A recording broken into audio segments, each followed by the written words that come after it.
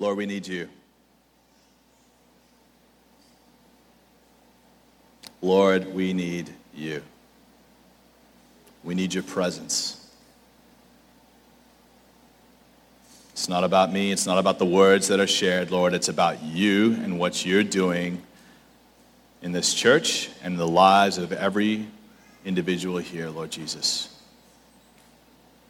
Lord, we honor you. We put you at the center. Thank you that you're walking with us. Would you open our hearts to what you want to share through me today? In your precious name we pray. Amen. All right. I wanted to start off with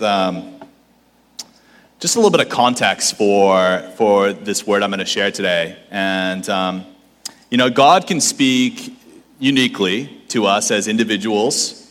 He can speak to you and your family. He can speak to Antioch Beverly, but he can also speak to a greater movement as well. And again, for those of you who aren't familiar with our church, we're a part of a greater movement of churches that originated in Antioch, Waco. And recently, the leader of that movement is Jesus, but the leader in Waco is Jimmy Seibert. And he recently shared a word in 2021. I call that recent. And the imagery that he used to share about this word that he felt was for the entire Antioch movement was of the Queen Mary. And I think we have a slide here of the Queen Mary. That's a postcard in the 1930s. And there's also another slide of the Queen Mary in 1961 with the New York skyline in the background. And the Queen Mary was this luxury cruise liner, it had a stint as a luxury cruise liner, but ultimately it also served in World War II. And in World War II, it went from a cruise ship, this luxury liner, to being enlisted as a troop carrier. And I have a picture of it, what it looked like in 1945, returning to New York with thousands of American soldiers after serving in Europe. In World War II, it was retrofitted and carried the most troops. It had the record for carrying the most troops, over 16,000 troops on that ship. And it also happened to be one of the fastest ships out there. In fact, at one point, it had the record for the fastest Atlantic crossing. It literally, in some cases, could outrun the German U-boats that were pursuing it. And that begs the question, what made it so fast?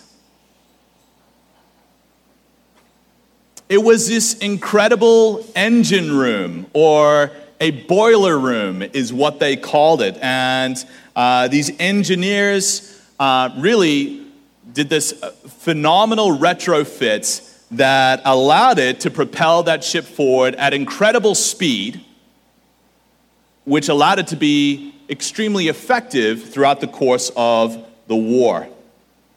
And so Jimmy Seibert was sharing this word, and one of the things that really stuck with me is he talked about how no matter how beautiful the Queen Mary was above the waterline, no matter how powerful it is above the waterline, the real power is below the waterline. It's in the boiler room. It's in the engine room. And maybe if you're following along with this imagery, that boiler room represents prayer, people. It represents prayer. We want to ignite the boiler room, and that's one of the things that Jimmy was sharing. We want to ignite the boiler room. Why? Well, ultimately, to fulfill the Great Commission, to see the Lord glorified on this earth. And so it's like a 15-minute word. I'm not sure if I summarize it in its totality, but I invite you to listen to it And it's been shared in the Antioch Church email before. We're going to share it again this week. So if you get the church email and you're curious about it, feel free to take a look at it. But this fall, we are embarking on a new sermon series. Guess what? It's about prayer. Yeah. It's called Lord, Teach Us to Pray.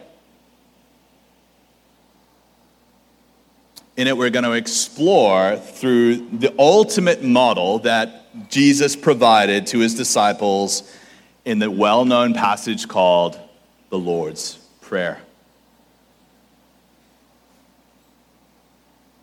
As I was preparing for this sermon over the last couple of weeks, I was reading the Bible, but I was also reading this passage from this book by David Butts, and it's called Forgotten Power.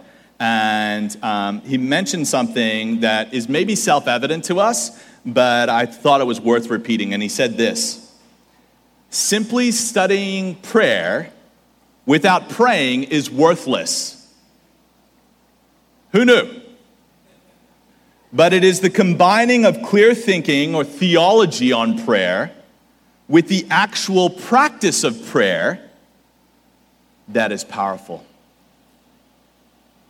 You see, I think sometimes as Christians, we disconnect our head from our hearts. I don't think that God wants us to disconnect those two.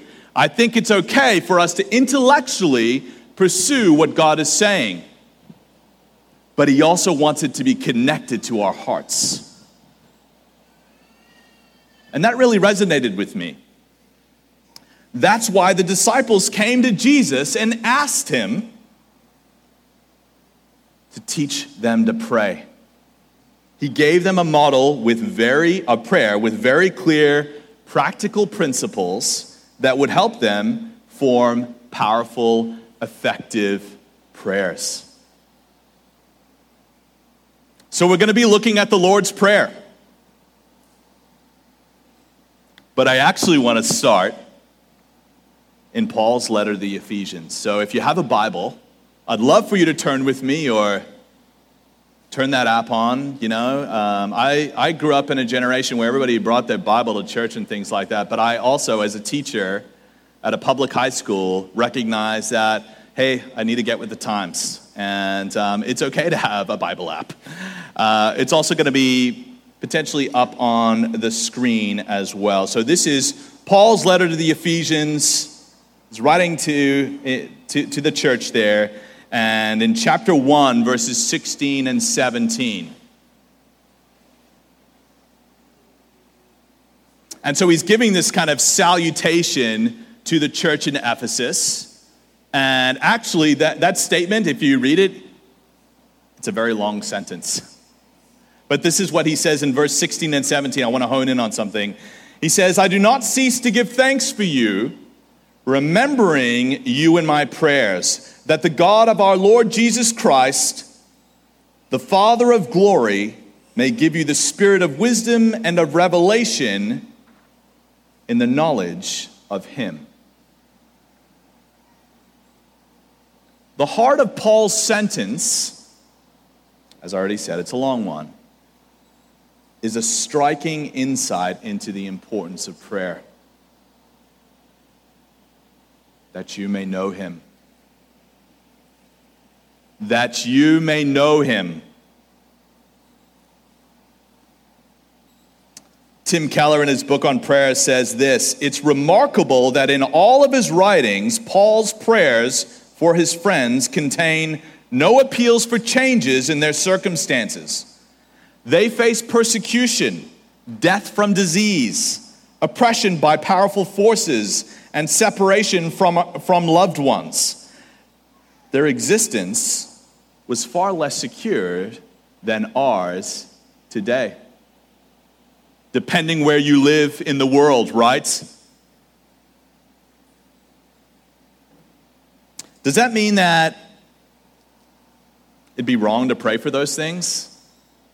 For security, for provision? I don't think so. It's not wrong to do that. Why? Jesus himself teaches us to do that, right? What does he say? Give us our daily bread, right? Deliver us from evil. So I don't think it's wrong to pray for those things. But Paul's not providing a universal model for prayer in the same way that Jesus did. But what is it revealing in terms of what he prays for his friends? What does he pray for? I think it's one of the most important things. He prays that they would know him better, that they would know Jesus better. And so one of the main concerns of Paul for their prayer life is that he believes that the highest good is fellowship with God. He doesn't see prayer as merely a way to get things from God, but as a way to commune with him, to know him, to abide in him, to be in relationship with him.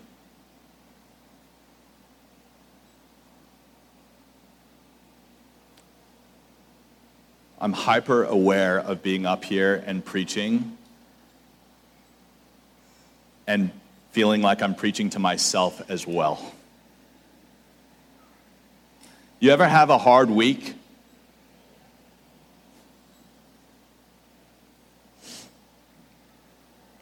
Most people base their inner life on their outward circumstances. Is that true? I think for some of us it is. Their inner peace is based on other people's valuation of them. I've done that. I've lived my life based upon how other people perceive me, or on their social status. Sound familiar?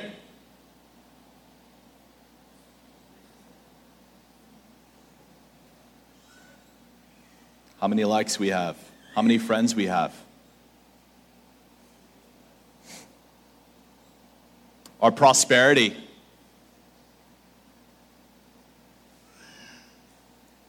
The stuff that we have. I've done that.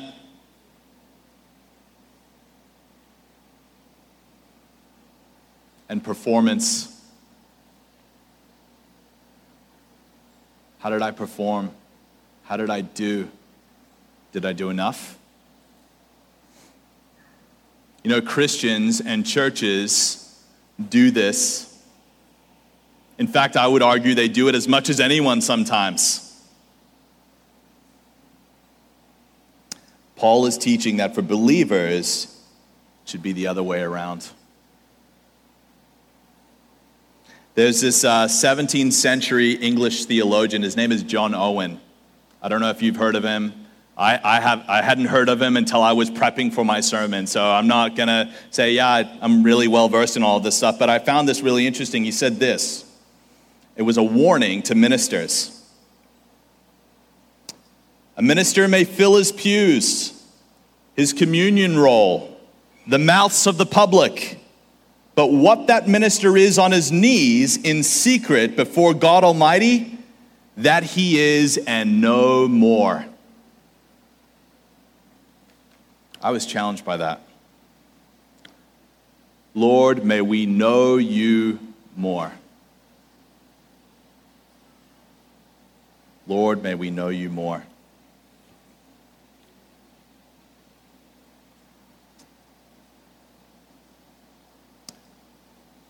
So we're going to be looking at the Lord's Prayer. That was my very long introduction. I have a very short sermon that follows this part here.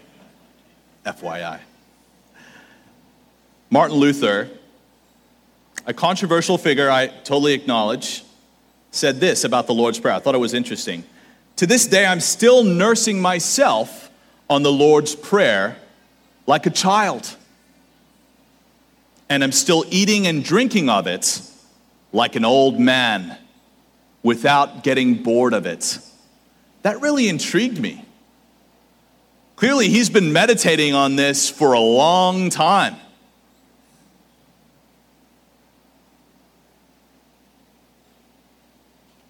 I'm going to ask that you turn with me to, let's get into the Lord's Prayer, all right? Turn with me to Matthew chapter 6, and we're going to look at verses 5 through 8 first, and then we'll look a little bit at the Lord's Prayer. You know, context is important in life, isn't it? And so we're going to establish a little bit of context here before we actually get into the Lord's Prayer. So, verses 5 through 8 say this, and you can just listen if it's not up on the screen, or you can follow along in your Bible. This is what it says.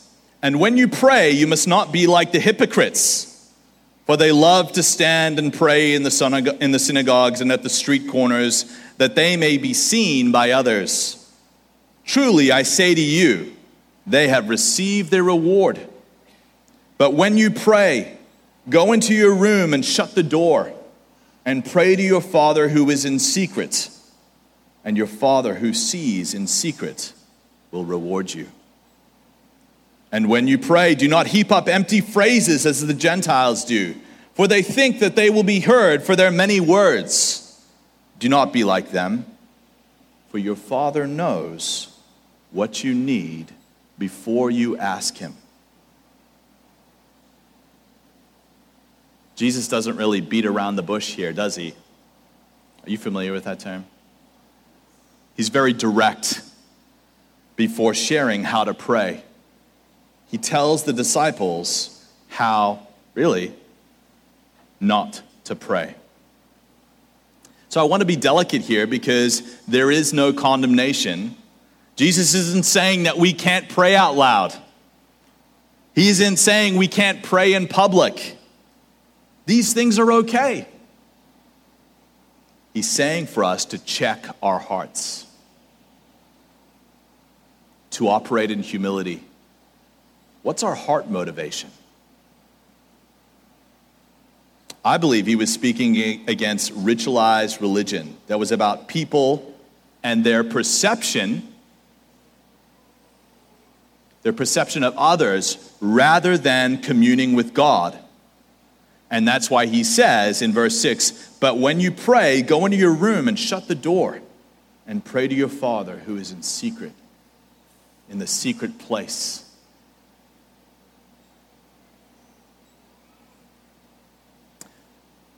And as I mentioned before, in verses 7 and 8, "And when you pray, do not heap up empty phrases as the Gentiles do, for they think that they will be heard for their many words."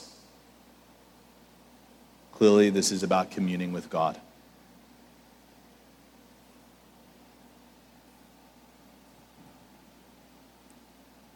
So we need to check our hearts and motivations before we go to the Lord.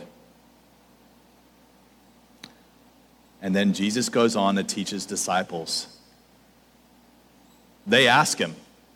So they don't ask him in Matthew, but in Luke, it's the retelling in the gospel, and the disciples come to Jesus and they say, "Lord, teach us to pray." And so Jesus then goes on to teach the disciples how to pray. And many of you may be familiar with it. He says, "Our Father in heaven, hallowed be your name. Your kingdom come. Your will be done on earth as it is in heaven. Give us this day our daily bread, and forgive us our debts as we also have forgiven our debtors. And lead us not into temptation, but deliver us from evil." Many of us have heard this, probably thousands of times. Maybe you've prayed it hundreds or thousands of times. And I'm excited for us to delve into this. Week by week, we're going to take line by line. I'll leave you with these parting thoughts about the Lord's Prayer. It does many things, but there are two I want to note by way of introduction to this series. The first one is, it teaches us what to pray. It's the ultimate model taught by the ultimate example, Jesus. As I mentioned before, I'm a high school history teacher, and you may have experience with this as well. My students like modeling. Sometimes it's hard to know what a teacher's expectations are, or what a boss's expectations are, right? And sometimes it's helpful, hey, could you model that for me? What does that look like? And so I got in the habit of, after giving an assessment, I would take the A short answer, the B short answer, the C short answer, and normally I'd stop there. So I want to maintain high expectations. And I'd show them, hey, this is what an A answer looks like. I'm modeling for them. These are my expectations for you. This is what I want you to do. Jesus is the ultimate model. If we look at his life, he shows us. He models for us.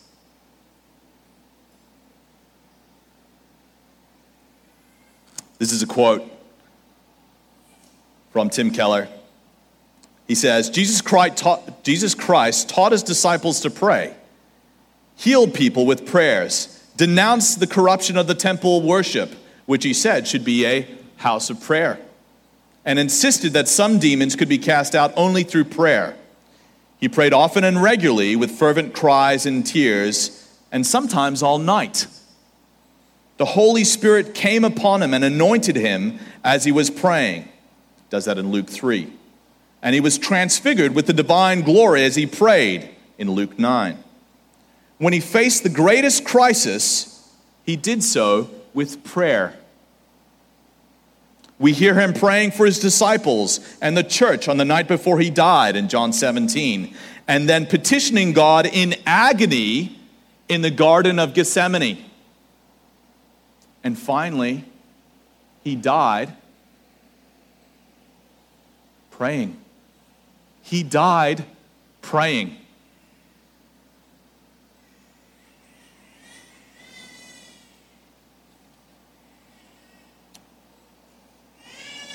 Jesus is our ultimate model.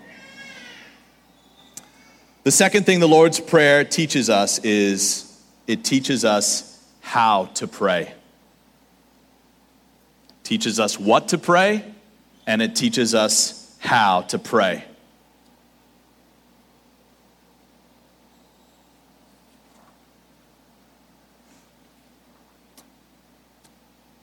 He prayed in this way. Each phrase of the Lord's Prayer becomes an invitation to embark upon our own personal adventures of adoration is in the Lord's Prayer. Petition, intercession, confession, and spiritual warfare, amongst other aspects of prayer as well. And so each week, we're going to look at these various elements in the ultimate model of prayer, the Lord's Prayer. I hope you're excited for us to do that. We're going to enter into some response time here, and I want to invite the band up. And I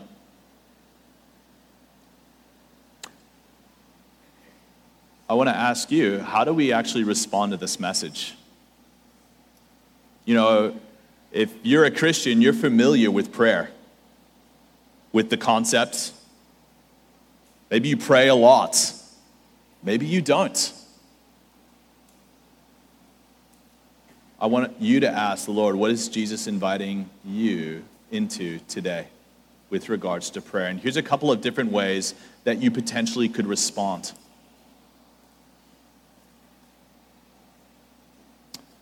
Maybe you've never met this person before.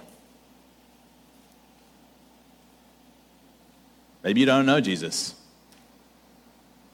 And if you're not a Christian, I would love to talk with you about that after the service. There's an invitation there. And far be it from me not to invite people into relationship with Jesus. Maybe you're feeling guilty or convicted that you don't pray or haven't been praying. I want to take authority over that because I think that's a lie. I think that's a lie from the pit of hell. The devil wants you to feel guilty. Why? Because that creates separation. And it's like, if you haven't pursued a relationship in a long time, sometimes you feel guilty. You're like, I don't think I should call them or text them. I haven't really been a good friend. I haven't reached out, so I'm not going to do it because that's hard to do. Don't feel guilty. His yoke is easy. His burden is light. There's no condemnation in Christ Jesus. His grace is sufficient for all of us. I'm preaching to myself here too. His grace is sufficient for all of us. Maybe you doubt whether God wants to speak to you or has ever spoken to you.